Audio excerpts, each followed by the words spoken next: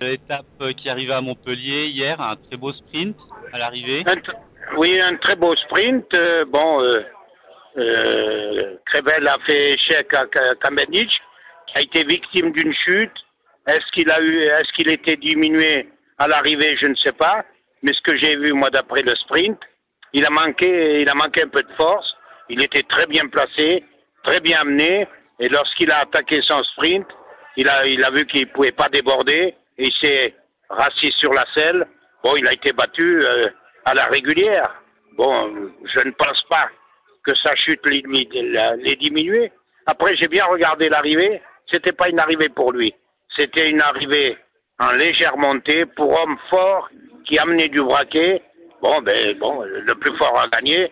Il n'y a rien à dire. Une étape sans difficulté, sans grande animation.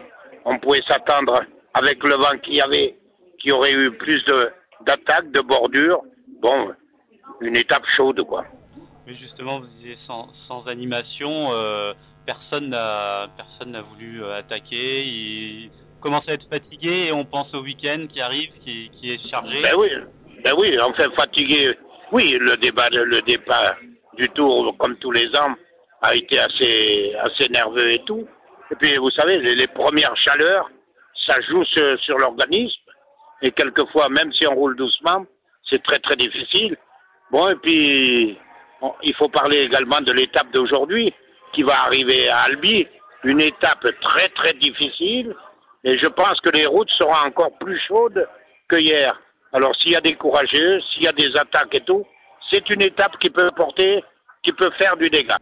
Les sprinteurs n'ont pas de chance aujourd'hui sur cette étape? Parce que les bottes sont plus loin? Si. C'est une étape qui convient à merveille pour Sagan. Sagan qui jusqu'à présent n'a pas gagné d'étape. Bon, et on se pose la question, est-ce qu'il va en gagner? Puisque 2 fois deuxième, 1 fois troisième, et là le premier jour victime d'une chute où il n'a pas pu disputer ses chances. Nous sommes à la 6e ou 7e étape. Bon, il est toujours placé, mais la victoire se fait attendre. Mais aujourd'hui, c'est un parcours idéal pour lui. D'accord, parce que les bosses qui sont au milieu, là, les petits cols, risquent d'éliminer des sprinteurs. Oui, c'est une succession de côtes et tout. Mais comme on dit, ce sont les coureurs qui font la course et qui rendent la course dure. Hein. Alors parlons un peu des étapes de ce week-end, les Pyrénées. Un peu léger les Pyrénées au programme cette année, mais il peut se passer des choses intéressantes néanmoins. Oui, bien léger, mais quand même assez difficile. Et puis les premières étapes de montagne font toujours des dégâts.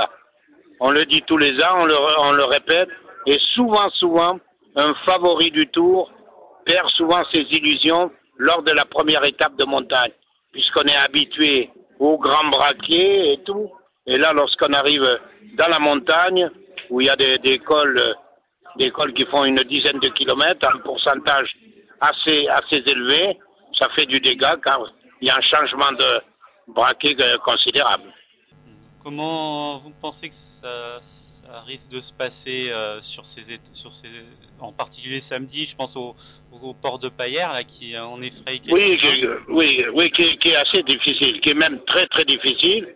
Ben, ça sera une première indication. Hein. Faut pas se voiler la face. Hein. Les favoris, on les connaîtra. Les équipes de Christopher Froome, par exemple, risquent d'emmener un gros train dès le début de la montée.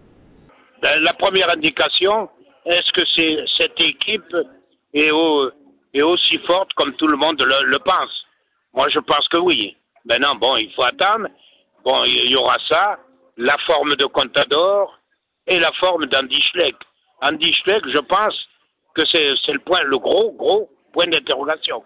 Ça peut être une révélation, non, puisque on sait ses qualités, mais ça peut être, oui, il faut parler de révélation, puisque jusqu'à présent, il a pratiquement terminé aucune course. Oui, parce que de toute façon, ce genre de coureur ne peut plus rester caché dans des étapes comme samedi ou celle-ci. Non. Il y a aucun problème.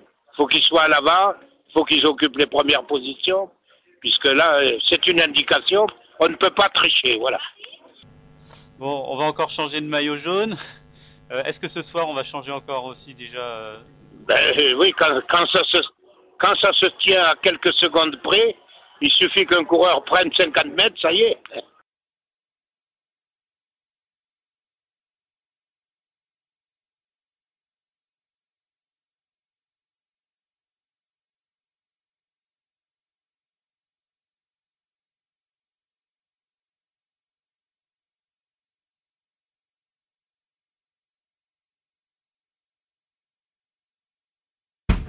Bonjour, ici Raymond Poulidor. Retrouvez mes chroniques audio du 100e Tour de France sur lcl.com.